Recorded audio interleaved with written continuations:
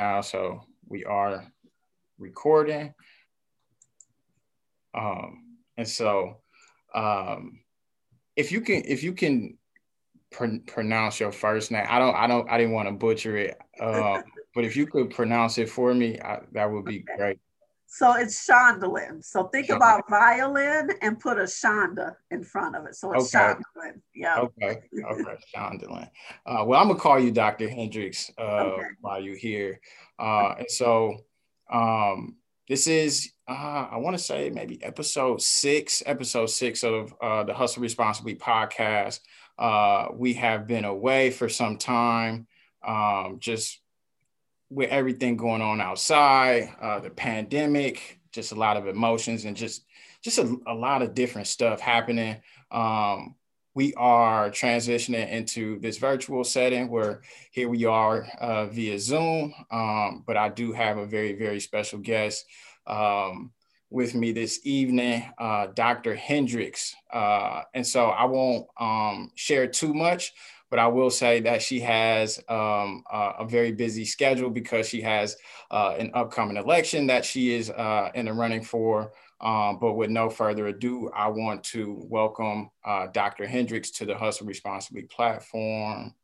And normally we'll have like some round of applause or something like that going on. But if you can just kind of take a little time and kind of introduce yourself and yeah, like why are we here today? So I am from Decatur, Illinois. It's a small rural town in Southern Illinois. And my family moved to Milwaukee when I was 14 years old, when my dad was appointed by the Board of Bishops to pastor the Church Living God. So I'm a preacher's kid. I graduated from NPS and I'm married, and I'm the mother of two children, Barbara, who's gifted and talented, and Brandon, who has severe multiple disabilities. So when I attended my son's first IEP meeting, I was uneducated. I didn't understand anything about the acronyms or anything about IDEA, none of that. And so I felt talked down to. As a result of this experience, I decided to enter the field of education. As a single mother on welfare, I earned an associate degree in human services with honors from Milwaukee Area Technical College while employed as a K3 and K4 handicapped child assistant. A bachelor's degree in human services from Springfield College and graduated valedictorian while serving as a first and second grade paraprofessional.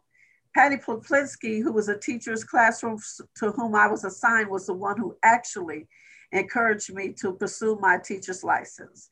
And that altered the life of myself and my children dramatically. I earned a master's degree in education from Cardinal Stritch University while working as a third, fourth, and fifth grade special education teacher, an ed specialist degree from National Louis University while serving as a sixth, seventh, and eighth grade special education teacher. I've also served as a central office administrator, assistant principal, and then I earned my doctorate degree from National Louis University while serving as district administrator and regional director. And I did all of this as a single parent while going to school and working full time. I then established a nonprofit that provides housing for adults with disabilities and the homeless before serving at DPI as the Assistant Director of Teacher Education, Professional Development and Licensing, and the Director of the Wisconsin Education Opportunity Program. While serving at DPI under the then State Superintendent Tony Evers, I had formed a very good relationship with him and with all of the elected officials. Once Evers won the election, he appointed me as a member of his senior leadership team and director of the Milwaukee office. As such, I directed him and advised him on aspects related to policy, law, and funding allocations, particularly the CARES dollars after the pandemic. As a director, I represented the governor at public settings when he wasn't available, and I spoke on behalf of him. I met with elected officials, leaders of industries, and constituents to keep a pulse on what was going on in Milwaukee so that I could make sure that I collaborated with the Madison office to meet the needs and the voices of Milwaukee. I learned about the challenges of getting people who had polarized ideas at the table and to consensus on issues that were more important than party lines. I developed relationships and cultivated new as well as old relationships I had at DPI. But while working at DPI, I observed how other state agencies were navigating during the pandemic and were engaging in collaboration with the governor, but I didn't see this with DPI. So the educator in me became increasingly concerned about our districts, our schools, our teachers, our parents, and our students. The achievement gap has been persistent, dating back to when I was a teacher. And I believe that at this point in my life, I have the knowledge, skills, and disposition to alter the national narrative of Wisconsin's educational system. My experience at the office of the governor, no doubt, was a professional experience that led me to politics. Okay, thank you. I was actually like, I was trying to figure out a way to like, I guess, work backwards and get everything that you just kind of explained. And so now, you know, I have the opportunity. I work at Bradley Tech High School, and so I work with young people. And when I'm trying to describe like my role, it's always like I always kind of like stop and be like, well, maybe I got to explain it a little differently, right? Like, and I do that. And I try to be really intentional about how I explain my role to students, because I want them to understand how big the world of education is, right? Like it's more than just being a classroom teacher. And so like you being able to share like the different, I guess, vantage points that you were able to have in this world of education, I think is like super, super important. And so thank you for sharing that piece. And so you are currently running for state superintendent. Yes. All right. And so like I'm gonna be a little transparent, right? Like what is that, right? Like I know I understand what it is by title, but like what are you attempting to be responsible for with this seat? So the state superintendent is the top educator in Wisconsin. This person is responsible for overseeing all of the public, charter, choice schools, and the library systems. So when property taxes are collected, that revenue is sent to the state. And DPI, which is an agency that the state superintendent oversees, funnels those dollars back to cities, back to towns, back to suburbs, back to rural areas by way of their schools. In addition to that, the state superintendent receives federal dollars from the federal government by way of what's called Title I. And Title I is for instruction for students who live in poverty. Title II is funding for parent involvement. Title III is funding for students for which English language is their second language, English language learners, and also IDEA funds, which is the money that's used to support students with disabilities. So the state superintendent is responsible for all of this money and making sure that it gets back to schools so that education can happen, so that there are school buildings, there's buses, there's curriculum, there's teachers, there's standards, there's everything that has to do with education. The state superintendent is responsible for making sure that that happens for Wisconsin. Okay. I keep going off track, but I'm getting more questions for you as you're speaking. And so when you were describing that, two things kind of came to mind right away. Just being in Wisconsin, right? And so you're responsible for what that picture looks like for all of Wisconsin. And I will say, like, I am not well versed on what education looks like outside of Milwaukee. And just, when it comes to like students of color, for the most part, like we're looking at like the Racine, Milwaukee, just southeastern Wisconsin areas.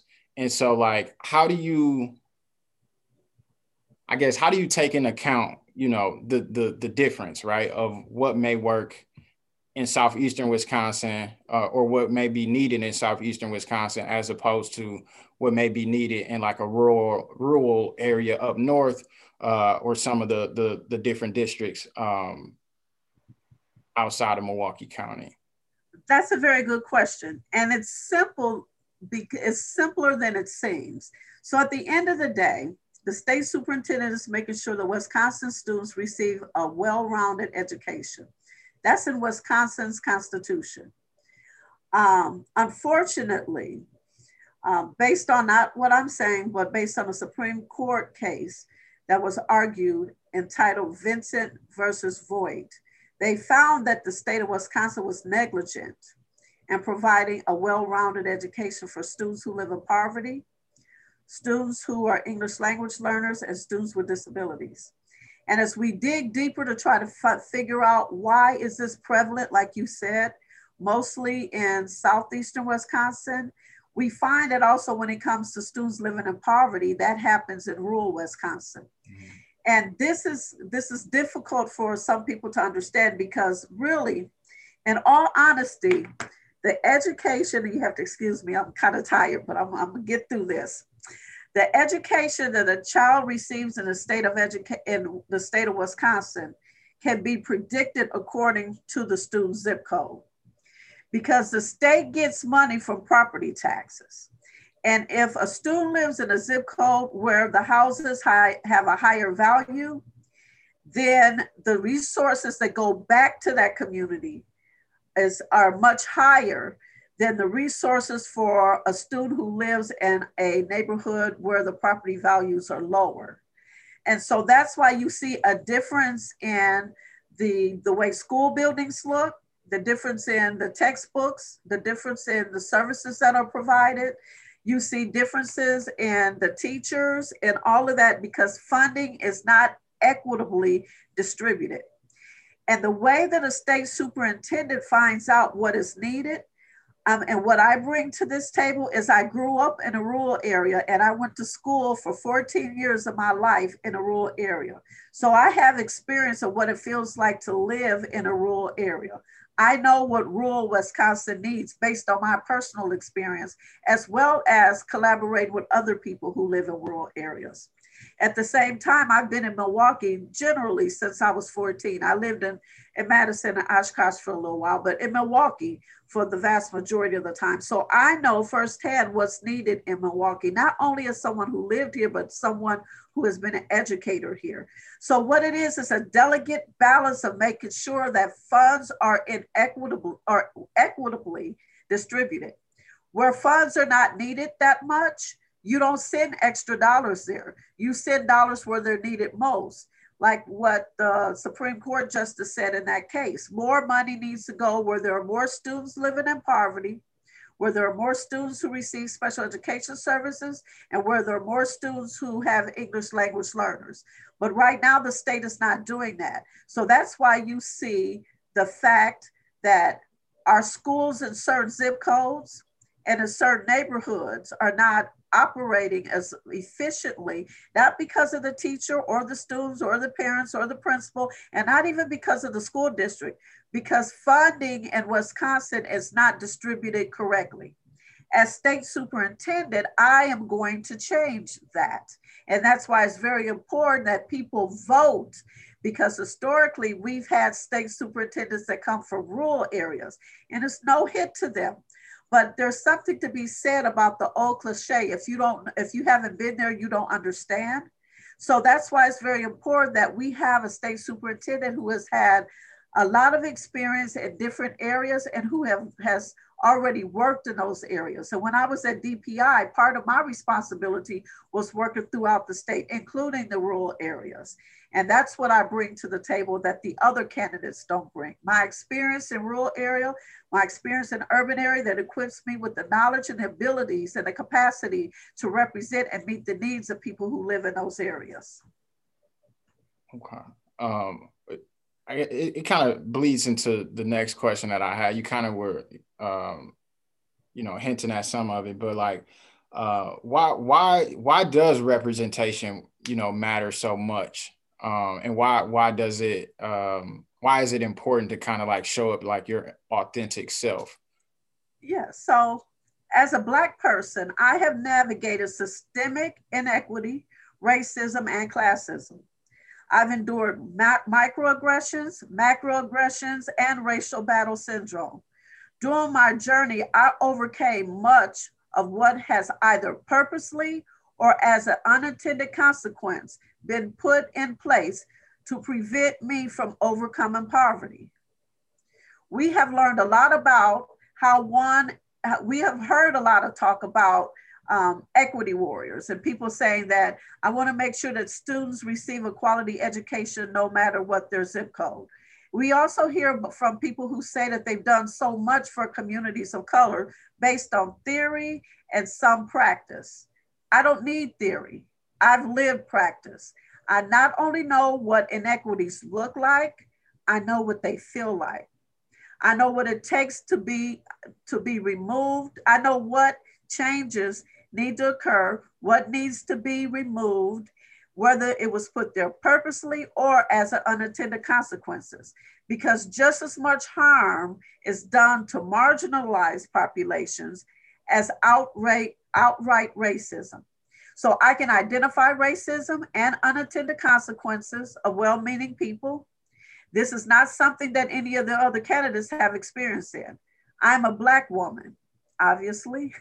I have struggled with 2 children while on welfare to achieve and arrived where I am as the granddaughter of sharecroppers and a first-generation college student. I didn't have another family member with a college degree to call upon to help me navigate higher ed. Like other parents, I wanted my daughter to have a better life and do better than I. So I had to create that example for her. But while I was creating that example for her, I found myself creating an example for other children, my students. And so I understand that to whom much is given, much is required. Mellody Hobson said, "It is not okay to fall short on diversity." She goes on to say that there has been a lot of try around diversity, but the interesting thing is that in education, we could talk about education equity, and this is the only area where you could talk about something, not make any progress, and still have your job. It's time for new leadership, someone like me who is ready to create new trajectories and demolish the current ones. It's time to develop a statewide plan to overcome and eliminate the achievement gap.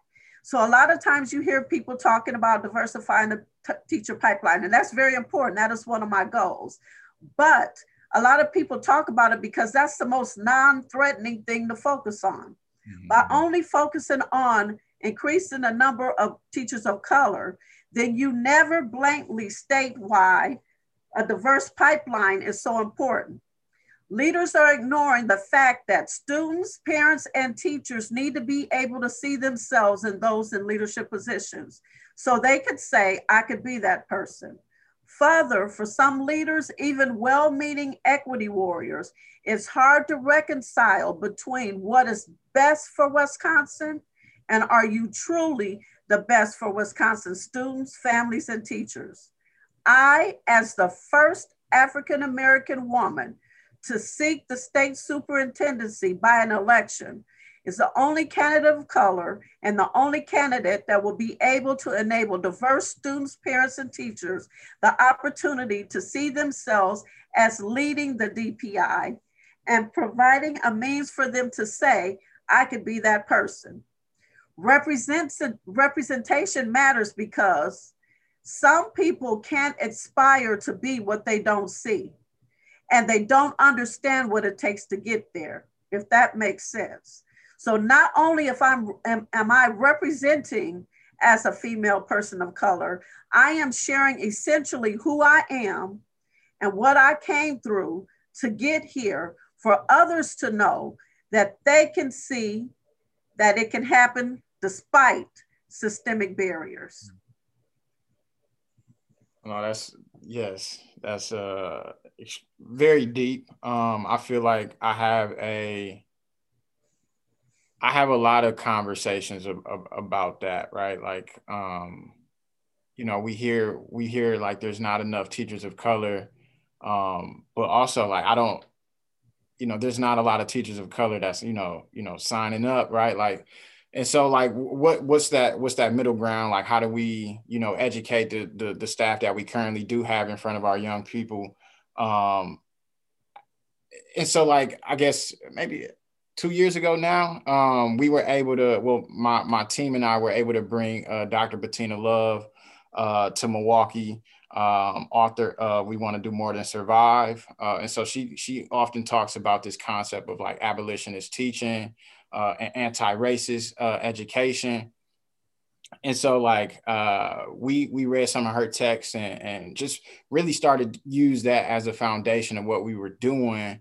And so like we just kind of like really buckled down on this concept of like anti-racist education and trying to create anti-racist educators.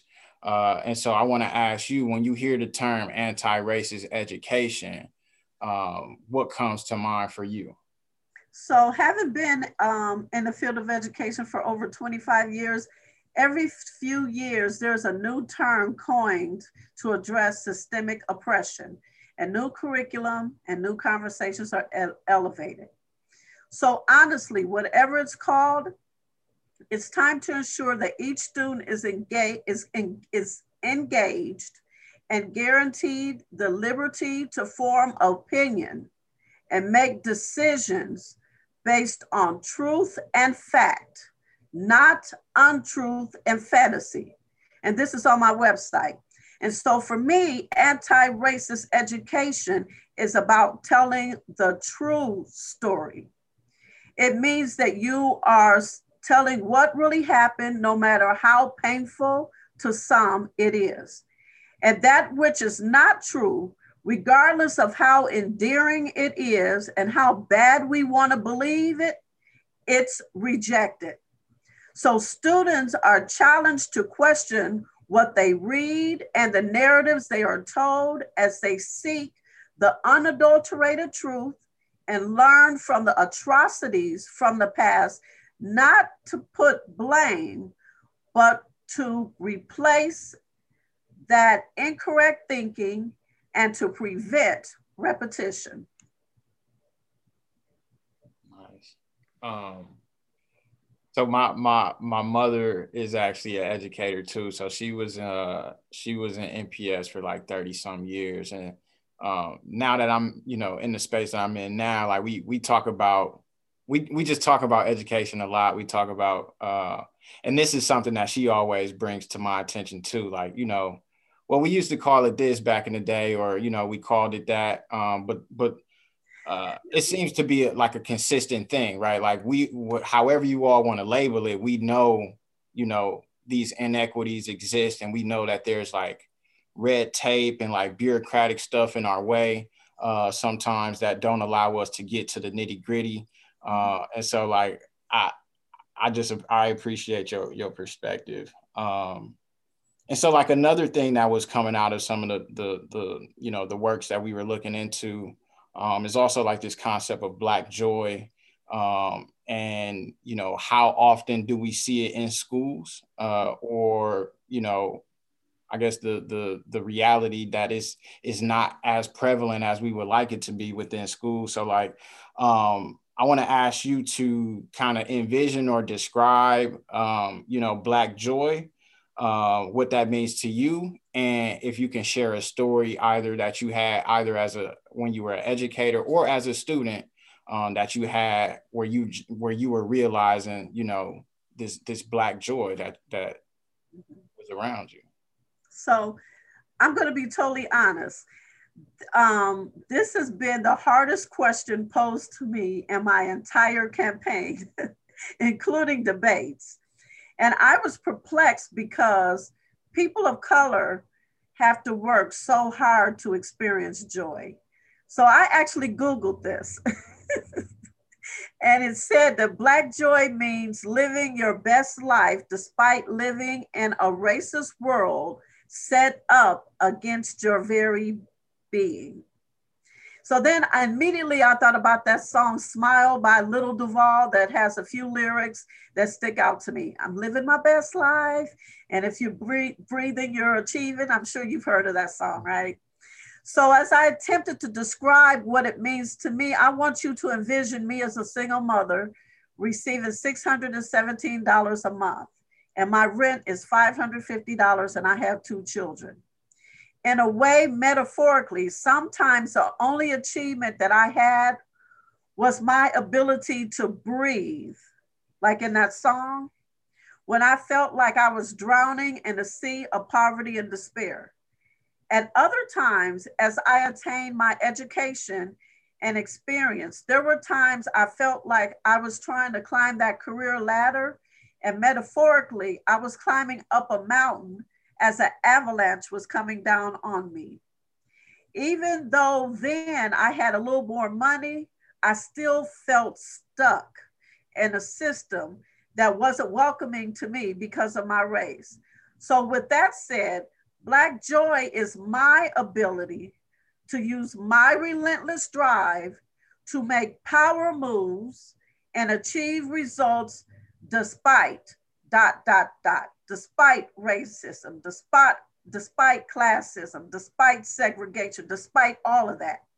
So essentially, my ability to run for state superintendent, despite that, even though I have equal and sometimes in cases superior education, knowledge, experience, and skills, there are those who do not believe that I'm qualified because I'm a Black woman, but I run anyway because this is bigger than me. This goes back to our conversation about representation, right?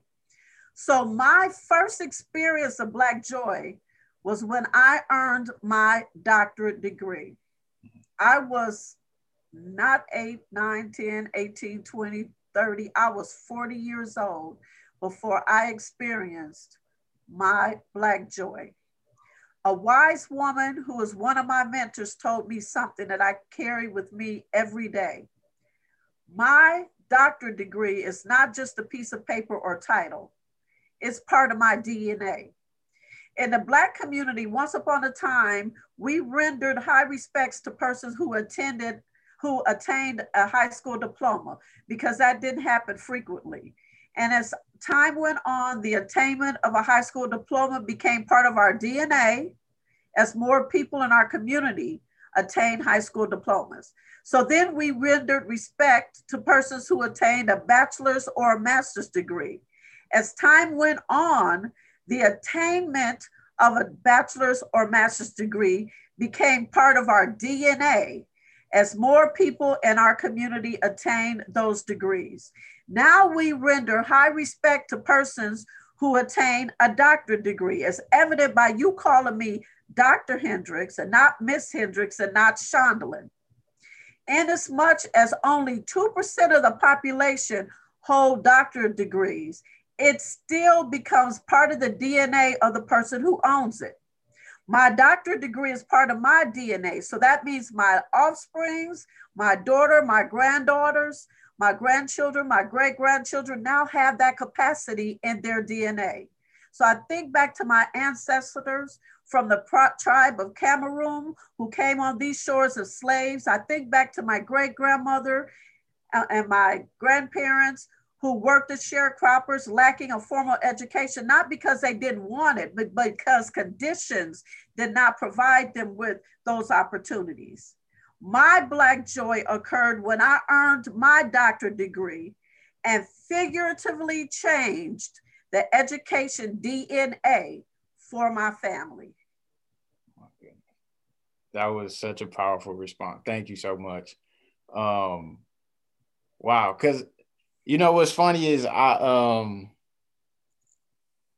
so like this year, I show up to, well, not show up physically, but like I've attended a number of school board meetings, right? And you know they use Robert Rules of Order, and it always used to like I ain't gonna lie, it just made me cringe all the time how everybody just referred to one another by like their title, right? Like Doctor this or and I never understood it, for whatever reason. And when you just said what you just said, I'm like,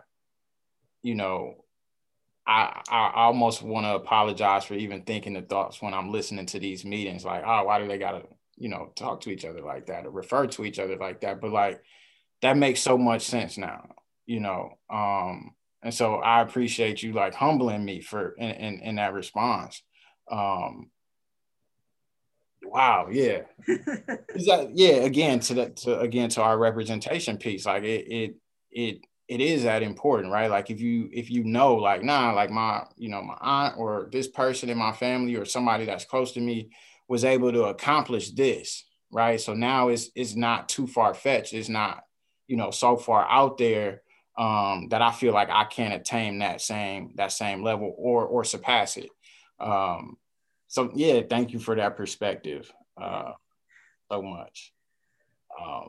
You mentioned being a single mother a couple of times. I do want to ask you, like, what is your proudest parent moment? Like, what's your proudest moment as a parent? As a parent, I've had so many moments. I think my proudest moment as a parent was when my daughter, she was in high school. She was a sophomore in high school. And I think I was working on my master's then. And she came in the house one day and she said, "Mom, I'm going to graduate valedictorian from high school, so you don't have to worry about paying my tuition." Because you struggle so hard. I didn't hide my struggles from my children because there's lessons to be learned from that, right? She said, "You struggle so hard and you work so hard, Mama. You stay up all night studying. I don't want you to have to worry about me going to college, paying for my college tuition because I'm going to graduate valedictorian." My proudest moment was when she did graduate valedictorian and she earned a full paid scholarship to Marquette University. Nice. That's wonderful. What is one piece of advice that you would give your younger self? Yeah. So it would be, it matters not what people think about you. It matters what you know about yourself. So I struggled to find essentially who I am for a long time. Who I am from the way I walk, the way I talk, my style, my swag, to how I wear my hair. I just really struggled. And I engaged in a process of self-discovery that led to the development of my personal leadership statement. I decided that I would spend the rest of my life fulfilling that statement, whether or not I was in a leadership position.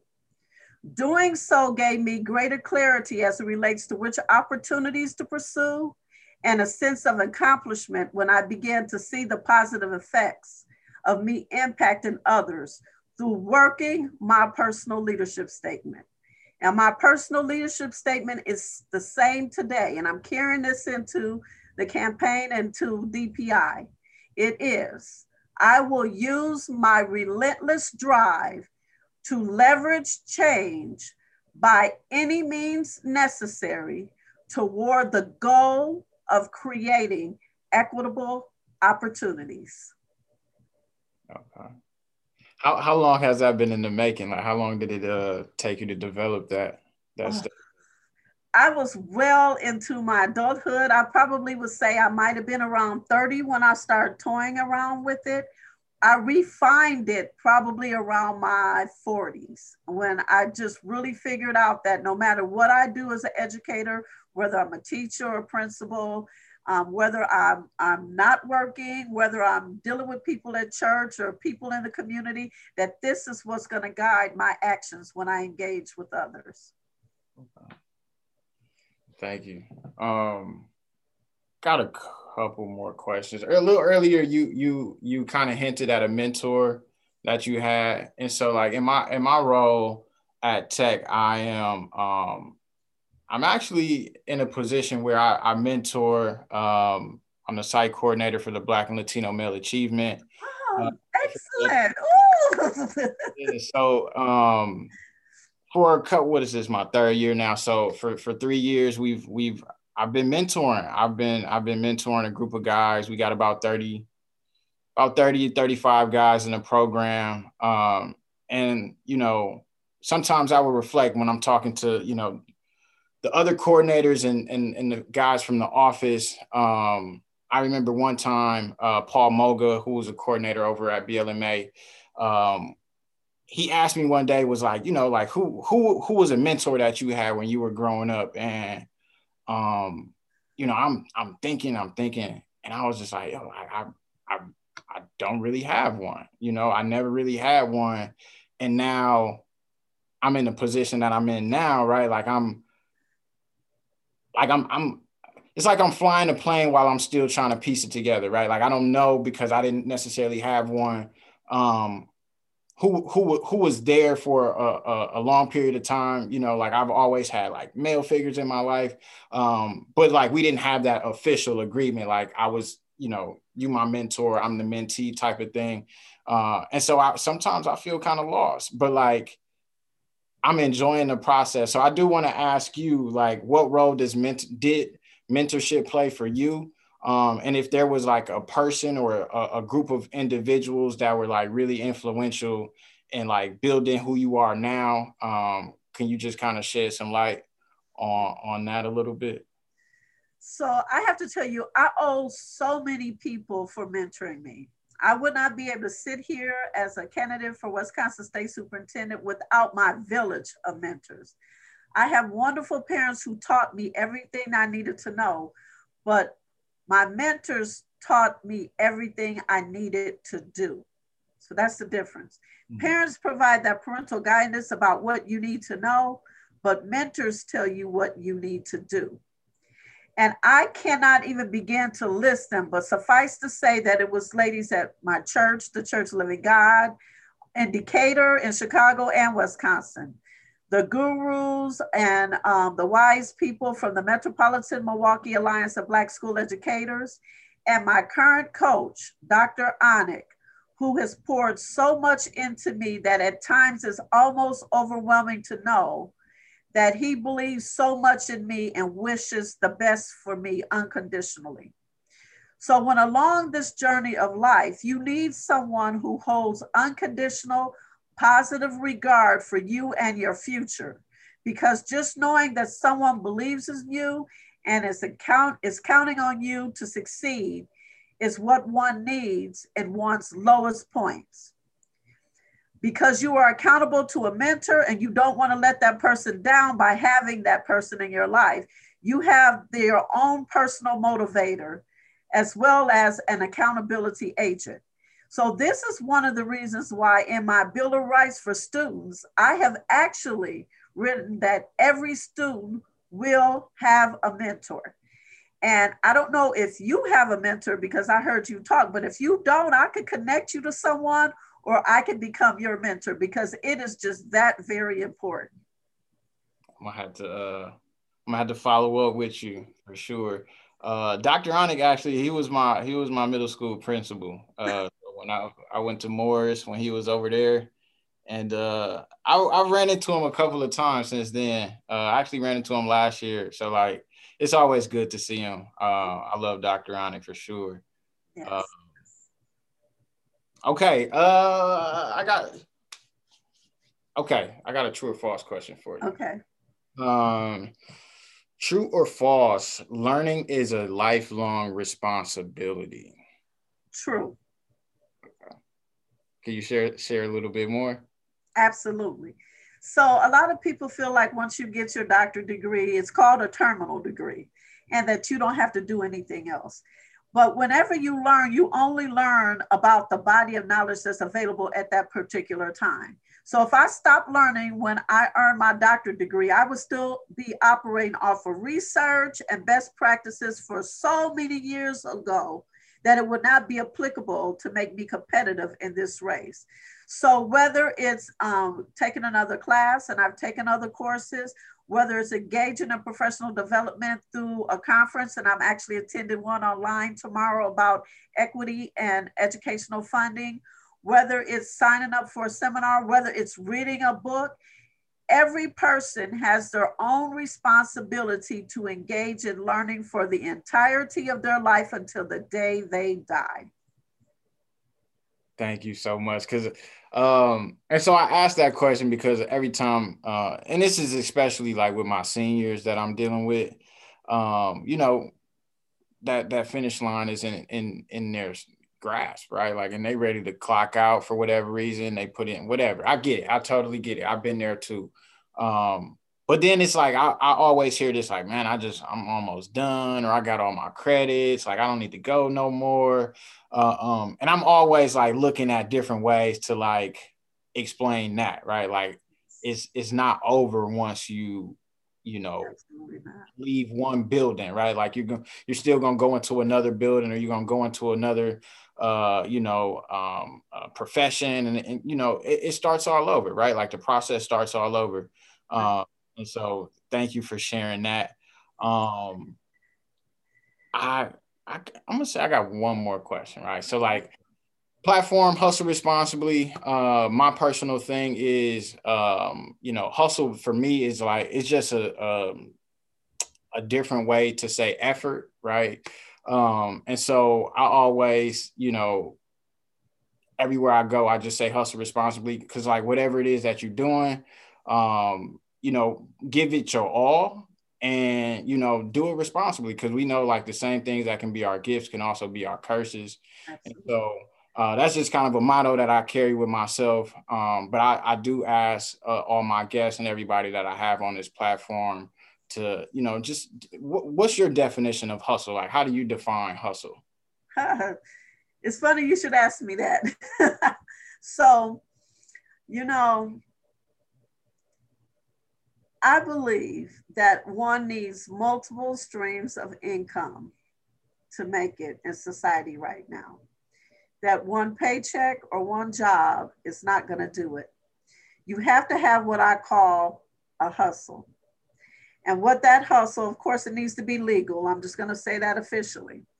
But that hustle should be whatever it is that wakes you up in the morning and gives you that fire in your heart, that makes you want to jump out of the bed, whatever it is that you're dreaming about when you're asleep, you need to let that materialize to a way that it becomes part of what you do and who you are, and it brings you in another stream of income. So I talked about when I had finished working as a regional director, I opened up a nonprofit for adults with disabilities. Did I tell you about that or no? I may not have. No.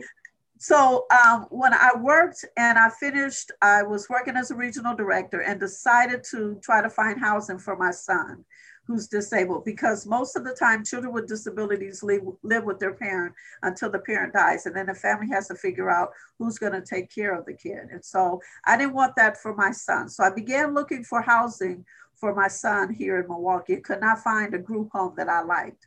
So meeting the needs of children with disabilities, having been a special education, this was something in my heart, and I kept dreaming about group homes. So I started a nonprofit called Project Hope Incorporated. And our nonprofit provides housing for adults with disabilities and also housing for those who are homeless or at risk for becoming homeless. That's my hustle. And right now, my daughter that I told you about, she graduated with a bachelor's from Marquette. She graduated with her master's in business from Concordia. She is now the CEO. So my hustle guaranteed my daughter a career in her own business. So when we say hustle responsibility, when you say hustle responsibly, that means find your passion that not only fulfills an unmet need you have, but a need that the community needs as well, because that's how we're going to lift our community. Project Hope helps the community. So it's not just about another stream of income, it's about adding value to Milwaukee's community, particularly the north side of Milwaukee, which is where I live. Okay.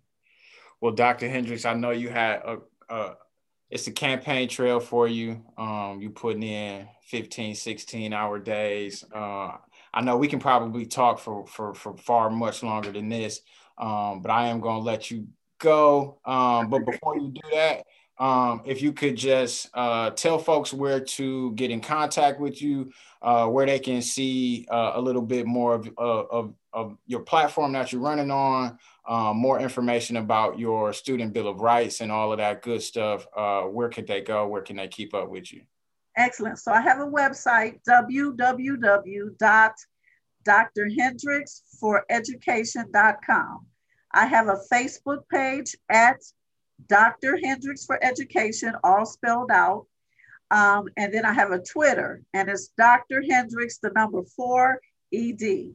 On my website, you'll see my platform. You see my Bill of Rights for Students. There's an opportunity, if you want to reach me, to click the Contact Us button and send me an email with your email or your telephone number for me to contact you back. If you want to join my campaign, it's still not too late. And so those are the 3 places that you can really keep up track of what we're doing. Okay. I appreciate it. I appreciate that.